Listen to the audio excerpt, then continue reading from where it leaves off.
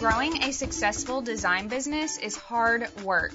There's so much to do and so little time to get it all done, not to mention the actual design work. The good news is that we are here to help. I'm Krista, the WordPress developer and website strategist from KristaRay.co. And I'm Corey, the designer and creative coach from CoreyWoodard.com. In the Get Back to Design podcast, we're going to share strategies and tools to help streamline and grow your design business, ditch the code and anything else you don't love, and get back to design. Grab a cup of coffee, open that Illustrator file you've been working on, and let's dive in.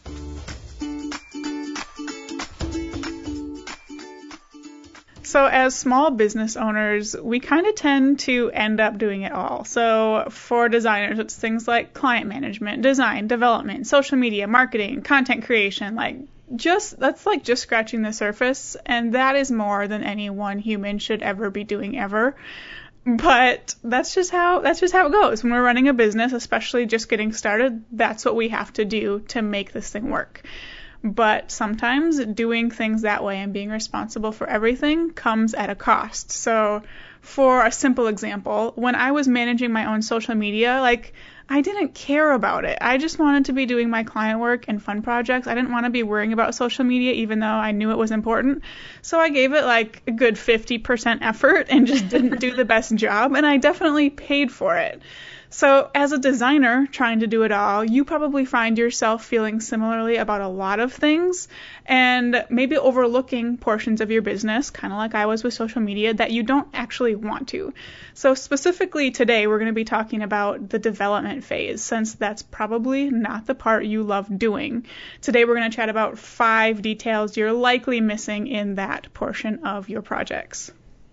I am so happy that we're talking about this, because just listing off all those things that we do as small business owners, seriously, I am tired just thinking about all of that. And I can totally relate to getting to that point with certain things, like social media was for you. Development definitely was that for me, where it's I just want to hurry up and get it over with. Yeah. And there were definitely things that I know I missed in some projects. One project in specifically where it drug it out a lot longer, and I think my client knew that I had actually forgotten about this, and so it kind of made this weird situation with her. But so I am interested to hear more about these other details that I could have been missing. So when I can't hire you, Krista, I don't miss them. There we go. Yeah, we'll see. Well, I'll make you fess up after everyone and see if you were doing it. Oh, gosh. Here we go.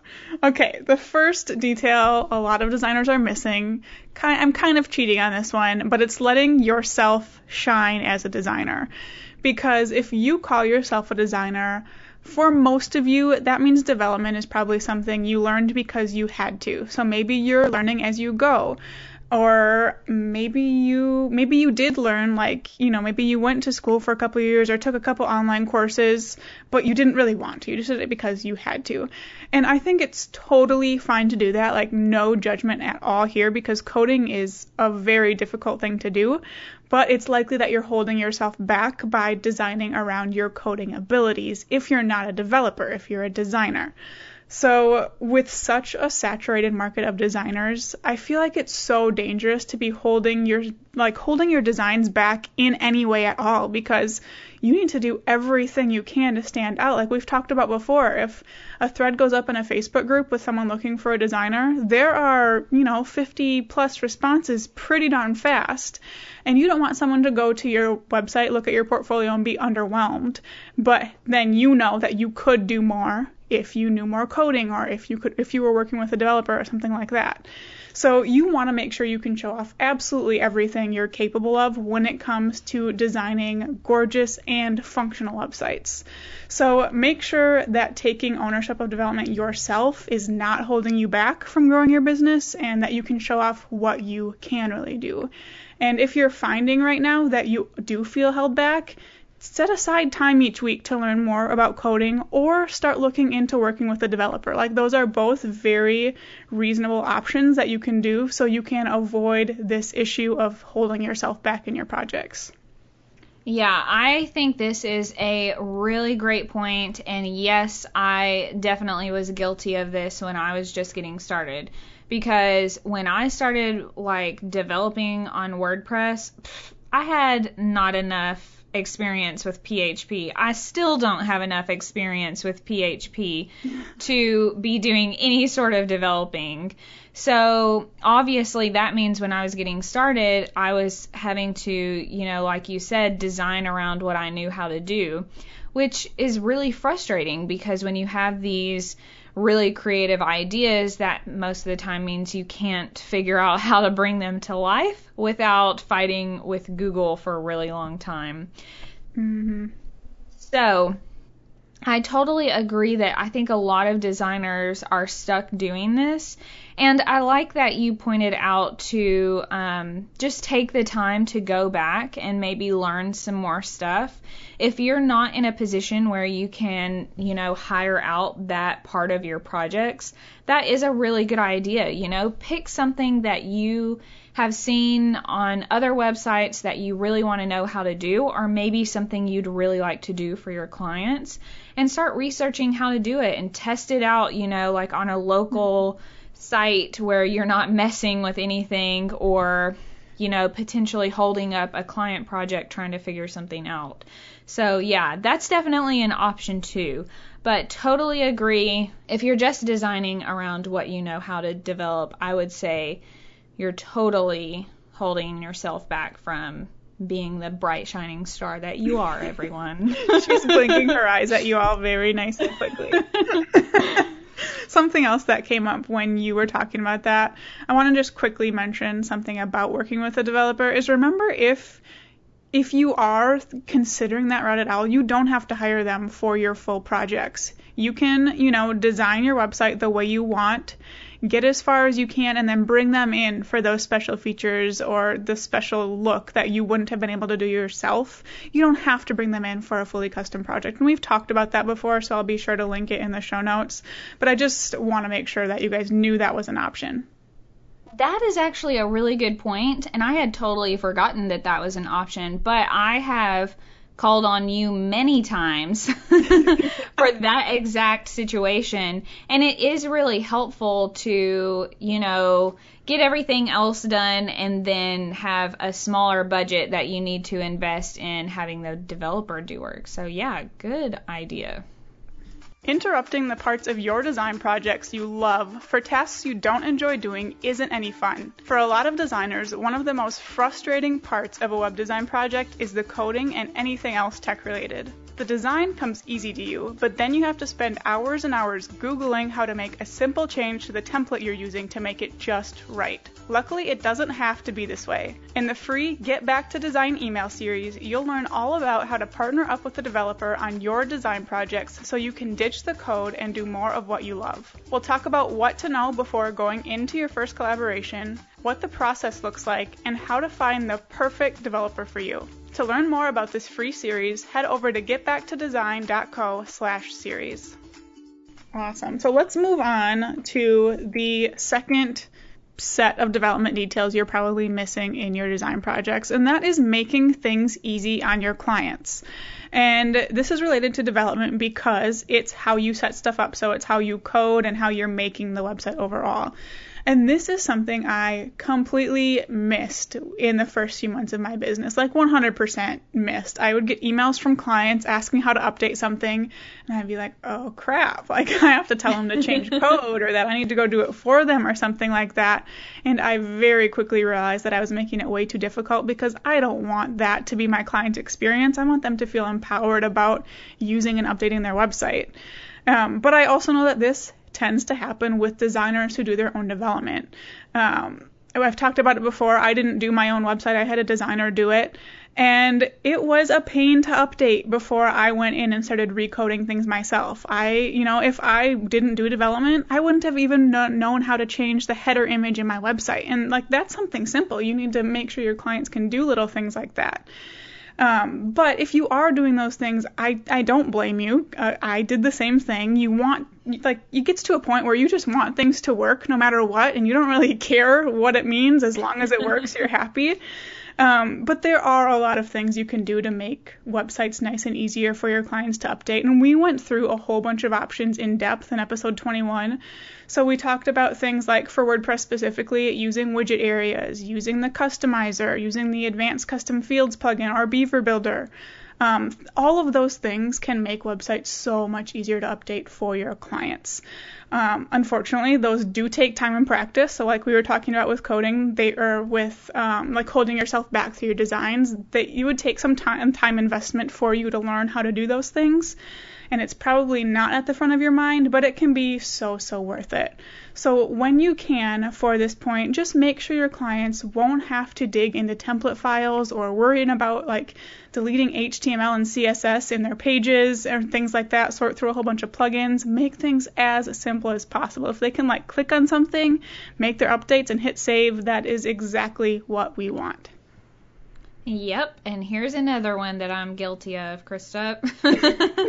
I was the same exact way. I didn't know, like I said, I didn't know enough about what I was doing, so that meant that I was crossing my fingers after I sent a project off that a client wouldn't delete a closing div tag, for example, and mess their whole entire site up, which actually happened once, and it was fun to try to figure out where that div tag was that they deleted. But I highly recommend, probably out of all of those things, to start with maybe Beaver Builder. Yeah. And I can't remember what we said in episode 21, because let's be honest, we're 40 episodes later. I can't remember that at all. But that has been one that's really been helpful for me to make things easy for clients to change out. And I know as of recording this, I just set up a small project for a client where she had a few pages that were created with Beaver Builder. And at first, she was emailing me saying, how will I be able to change these things out? What will I have to do? And this was while I was still working on her site. And by the time I was handing everything over, she already knew how to use Beaver Builder just as much as I did. Maybe. I doubt more, but maybe more. So that's definitely one of the tools I recommend. And especially since there's a free version. And, you can accomplish a lot with their free version, which is what I usually use. So totally agree. This is really important in terms of having your clients come back to you too, because if they know that you're going to create something that's really easy for them to take and then like grow and expand with, then they are going to want to return to you for future projects. But if you aren't, then they are going to have a bad taste in their mouth and want to move on. So definitely agree that it's important to just make sure it's easy for clients to go back and edit things. Yeah, and it's one of those things that will get people feeling so like negative and like you are nickel and diming at the end of projects. Like if they come to you and say, oh, by the way, could we change out this image?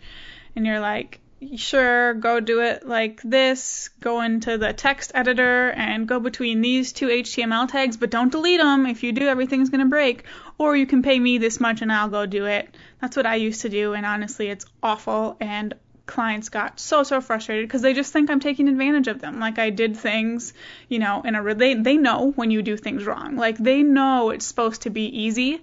So yeah, like you said, it just leaves a bad taste in people's mouths.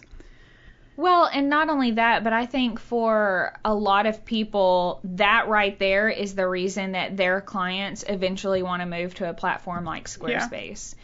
If you are working with clients on WordPress and you are seeing that a lot of them are ending up over there, you definitely need to pay attention to what you're doing, because that might be a reason. I know that one of my clients I had several years ago, probably 3 at this point, I had her set up on WordPress. She knew what she was doing, but she didn't know how to change everything. And actually just last year, I went to her site and found out they had moved to Squarespace. And it just seems easier for clients to handle sites like that. So, I say keep an eye out on those kind of things, because that's a big red flag to you that you don't know how to do enough, and you may need to try out some new things so that your clients are not left in this position of, do I have to keep reaching out to, the designer or the developer to fix these or change these things, or can I just jump ship and, move to a different platform, which is not fun either. I can say that. Oh, gosh, not at all. Transferring blog posts. But I'm so glad you brought that up, because something I absolutely hate seeing is in Facebook groups when people ask about platforms, and everyone's like, oh, Squarespace is so much easier to use. And I'm like, not if if someone sets up WordPress correctly for you. It is no more difficult than Squarespace. There are more options depending on how many special features you have, but you still can have the drag and drop. You add pages the same way. Like, I've used Squarespace. It's not that much different, but a lot of the problem is a lot of people, designers specifically, who set up websites don't know how to use it to the fullest extent. So then, yes, it is much more difficult. So I'm glad you brought that up, but I should probably stop before I get on the soapbox. So let's move on to the third detail you're probably missing, and that is the cost of plugins. And here I'm not really referring to like the monetary cost, so we'll get into that. But let's just start by saying a major benefit of WordPress specifically is how easy it is to add extra functionality through the thousands and thousands of plugins that are available. I think last time I checked it was over 50,000, but that was a couple months ago, so I'm sure it is much higher than that. By the time this episode is out and people are listening to it, holy cow, like it could be over 100,000. So if you're not comfortable with coding, it's really tempting and easy to use plugins for anything and everything you can. Like I said earlier, some parts of my site aren't done the best way. My theme still has a plugin that adds the mobile menu. So when you go to my website on mobile, it only has a good looking menu on there because the designer that did it used a plugin. Like, that's not great. So that's like one of the examples of things you don't want to use plugins for. For some things, yes, please use them, special features, sliders, shops, things like that. You don't need to be do custom coding. But for things related to how the website looks, like responsiveness and overall layout and like adding banners to the sites and things like that, you can avoid plugins at all costs.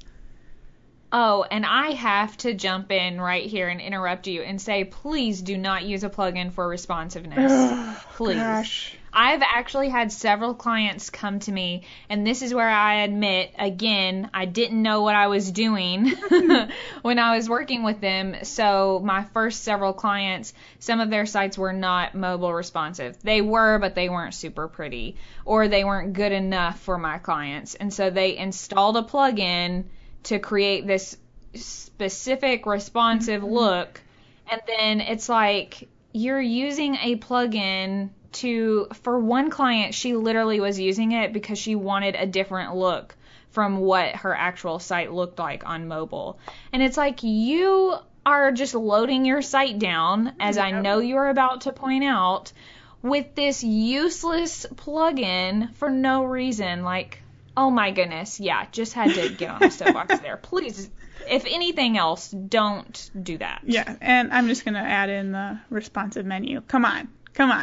Yes. Okay, so let's get into what I mean by the cost of plugins here. One of the big ones is performance of the actual website. So we all know that Google really ranks sites based on speed, and people judge sites based on speed. If it takes more than a second or two to load, a lot more people are just going to leave and be like, forget this. This website doesn't work. Oh, I'm bored. Oh, look, there's a squirrel. Like, they're not going to sit and wait for a website to load. And every single plugin you have installed, especially something that's loading like the way the website looks, is one more thing that needs to be completely loaded before the page displays. And we want to avoid that at all costs. So if you can include something in the theme or template itself, it's so much better. I also want to touch on security, which I feel like is a big mindset shift there.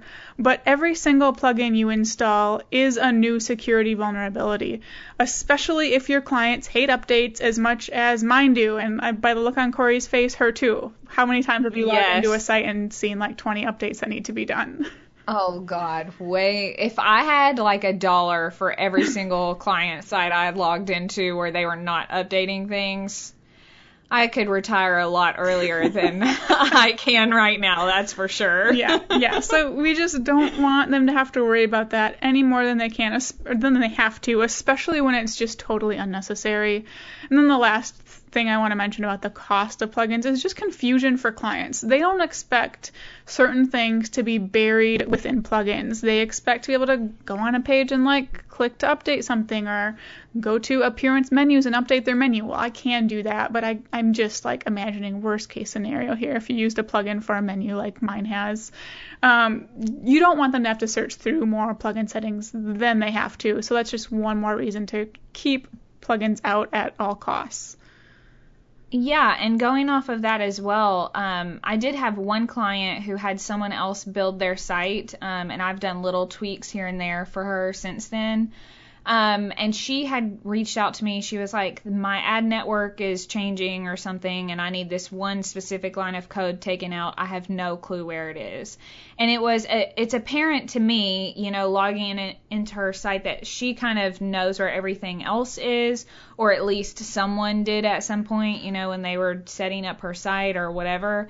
But even I was confused trying to go through like the header scripts, the footer scripts, where is this piece of code? And it turned out that a plugin had been installed to add this one script to her site. And I was like, whoa, this is a terrible idea. And that's literally all it was used for. So, yeah, definitely keep in mind, if your client needs to change something eventually, they are not going to want to have to do a bunch of hunting in their website or pay someone else, because unfortunately that was part of a project she was paying me for, to go and hunt stuff down in there, for them, and then be out that money because you buried everything in a plugin you installed. Yeah, I actually just had that happen last night. Now that you're talking about that, I had a client email me. He has a form on his website where you click it and a pop-up box comes up with a form. And he wanted to add a new one for a different location of his shop, and he was wondering how to do that. And I was like, okay, whatever, this is going to be easy.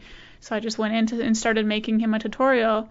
But I can't figure it out. I spent 30 minutes on it last night, and I don't even know. So I emailed one of my assistants and was like, can you try to figure this out? Because I don't know what's going on here. All it is a pop-up box, and I can't find anything about it in the plugins or whatever. So, okay, that's enough examples, but just, you get it. Let's avoid plugins when we can. So, okay, let's move on to the next one. And that another detail you might be missing is the way things look on every screen size. And this is something, Corey, I wish you could see Corey's face, you guys. Something I'm really careful about when I'm developing a website is making sure it looks good on every single possible screen size. And this definitely takes time, and it's different than the way a lot of people do things. I will admit, there are developers out there who only check a few different screen sizes, like some of the standard screen sizes. But in my mind, I'm always asking, okay, well, what happens if they're doing what I do a lot and they have a window open on their laptop but have it like drugged down to a smaller size because they have a billion other windows open? That's probably a size you didn't account for, right? And plus, there are always new devices, different sizes being introduced, and if you can't protect your client against running into issues with the next like iPhone or tablet release, I mean, why wouldn't you just do that? We just had 3 new iPhone sizes come out recently. It's like, okay, what? Are those clients just out of luck on those screen sizes? So that's why I bring this one up, the way things look on every single screen size. Go ahead, Corey. Yeah, I think this is a really good point, and it actually surprised me the very first time that we were working on a project together, and you were like, oh, this one certain random size, everything is broken or whatever. And I'm like, no one even has a screen that size, Krista. Just ignore it and move on with your life. And you're like, no, but I'm going to fix it because it's broken. Mm-hmm. And you're right. A lot of people don't do it that way. I never did it that way until I realized that you, fancy developer that you are, did it. But you're right. I feel like new phones are coming out all the time with different screen sizes. Laptop sizes are pretty much set in stone, but still, like you said, sometimes you are you're changing that like browser Yeah. size, and it's messing with everything. So it is important, and yeah, everyone can miss it at some point or miss certain stages where you don't think about, because I know for me, I thought, okay, well, the iPad portrait size is this, but I completely forgot for, a long time that some people turn their iPad, whoa, and look at it the other direction. Some people do that on their phones too because they're crazy and weird.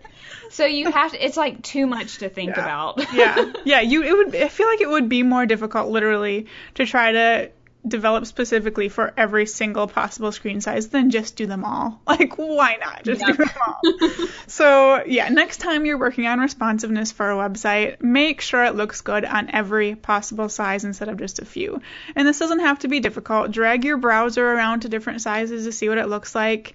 If you use Google Chrome, if you go into the inspector's tool, so like right click, view, inspect source or something like that, there's a little phone and tablet icon in the top left corner that you can click on and preview different types of phones and tablets. There's a little drop down and you can click like iPhone 6 or Galaxy, whatever it is, and that's just another really handy tool. You should not have to add a ton of extra CSS to do this. If the site is designed, I guess even just following basic web design standards, not even with mobile design specifically in mind, it's not going to take a ton of extra work because things are going to shrink down to the right size naturally. You might have to add a couple extra breakpoints, but it's not going to be a ton of work. Maybe 30 minutes max to do this, and it is so, so worth it. Yeah, if you find yourself with like 15 media queries, you probably did something wrong to begin with. Yeah, your design has some issues. Because I know I ran into that a lot of times, and it took me a lot of times to realize, well, maybe if I changed the way I did it originally and, coded it into the theme right or whatever, then I wouldn't be adding a new media query every 150 pixels or something crazy like that. So that's another thing to just keep in mind, too. I'm glad you pointed that out. I'm worried, like, everyone's eyes are glazing over when we're saying, like, media queries and CSS and stuff. But hopefully you guys are with us. If you don't like that stuff, look in the show notes. We'll include resources for working with a developer in the show notes. But hopefully you're still with us. With all of that being said, go ahead. Wait, if you are glazing over, definitely hire a developer because this is still important even if you don't care. Yeah, exactly. So let's move on to something that will seem nice and easy after that one, and that is training your clients. I think this is a big detail that a lot of people miss, developers included, not just designers, probably everybody included, all different types of business owners. Because this is one of those steps that is easy to want to skip. Like, I'm at the end of the project, everything is done, can I just stop already? It's not fun to have to go and then provide training for your clients. But it's also not fun for your clients to have a huge part of their business that they don't know how to use. And that's what it feels like to them if they don't know how to use their website, if they don't have the proper training. And I'm not saying that it has to be anything crazy here. The basics can totally be covered with links to YouTube videos or specific websites that cover basics of whatever website platform they're on. I currently have my own library of WordPress training videos that I send to clients, but once those are outdated, I'm not going to recreate them. I'm just going to have a list of links for them to go follow because someone else can do that for me. But every client I take on does get a custom video or a few specific to their website and any special functionalities their website has that they're not going to just find in a random YouTube video. And yeah, it takes extra time, but they really, really appreciate like feeling empowered about making changes to their website. And I guess if they don't realize that they appreciate it, they definitely realize they don't appreciate it if they don't know how to use their website. So it's just worth creating these videos in the first place. But if you don't have anything set up right now and you don't have any processes in place for training your clients, start by gathering links to general tutorial videos. Or if there's like a site you can find that just has all the basics, just link to that one site, let them figure it out. but then figure in an extra 30, maybe 60 minutes if it's a really complicated site at the end of each of your projects to record custom walkthrough videos for your clients. Just like, here's where this setting is, this feature is custom, and here's how you update that. Really simple, but so they know how to manage their site on their own. Yep, and I definitely agree that this has to be one that everyone is missing, because I never even thought about this until, again, I knew you were doing it. And then it was like, well, yeah, that makes sense. If I take 5 minutes to record this video, then they're not going to email me every 3 months or something when they need to change this out on how to do it. Because they're always going to have this thing they can go back to. And it definitely does not take that long. Like you said, I just, as of recording this, yesterday recorded a video, and I think it took me a long time because I kept messing up and starting over. But the actual video that I sent to the client was like less than 8 minutes long. You know, so it wasn't long at all. And honestly, if I wasn't so picky and OCD about my videos, which Krista really knows about, then it would have taken me probably 5 or 6 minutes just to begin with. But I think something else that you can do, kind of going along with the WordPress training videos that you have, is I used to have a PDF that I created where it was like, how do you add a new post? How do you add a new page? And I'm sure you have that stuff covered in your like library of videos. But I just had like a quick PDF that I would send off as part of like the wrap up package or whatever you want to call it. So that everyone had it, even if they already felt like they knew WordPress, just in case. So that's like the bare minimum of training you can do, I think. But it's even better for your clients, I agree, if you can give them some sort of quick tutorial video, you know, on those custom things that you've created for them. It just helps a lot. And like you said, less emails for us are always better. All the time. Always better. Yes. So this episode was not meant to make you like feel guilty, but instead it was to show you a few things that you can start paying closer attention to in your project, specifically the development phase and beyond. Both you and your clients are going to benefit from it. You're going to have better projects to show off, again, if you're not limiting yourself, or if your clients can like know how to make updates correctly and aren't destroying their website. And then your client is also going to be happier in the end from these things. So if you have made it this far and are like, I do not want to be worrying about this, you can consider working with a developer like we've talked about. We've talked about it a lot on this podcast, so I'll link to some of our other helpful episodes in the show notes. But just know that's an option if you're listening to this and like, there's no way I'm going to, worry myself with these things. Because I understand these are not fun things. But your action steps for today are to go through the 5 things we talked about and see if there is anything you've been missing, even if it's just one of them. If you do identify something, make a plan to change it using the steps we talked about with that specific issue and improve your process a little bit. Thank you so much for listening. For show notes, past episodes, and more information about the two of us, visit us online at getbacktodesign.co. If you enjoyed today's show, it would mean the world to Krista and I if you take 2 minutes to head on over to iTunes and leave a review. While you're there, don't forget to subscribe so you can be the first to know when new episodes are available.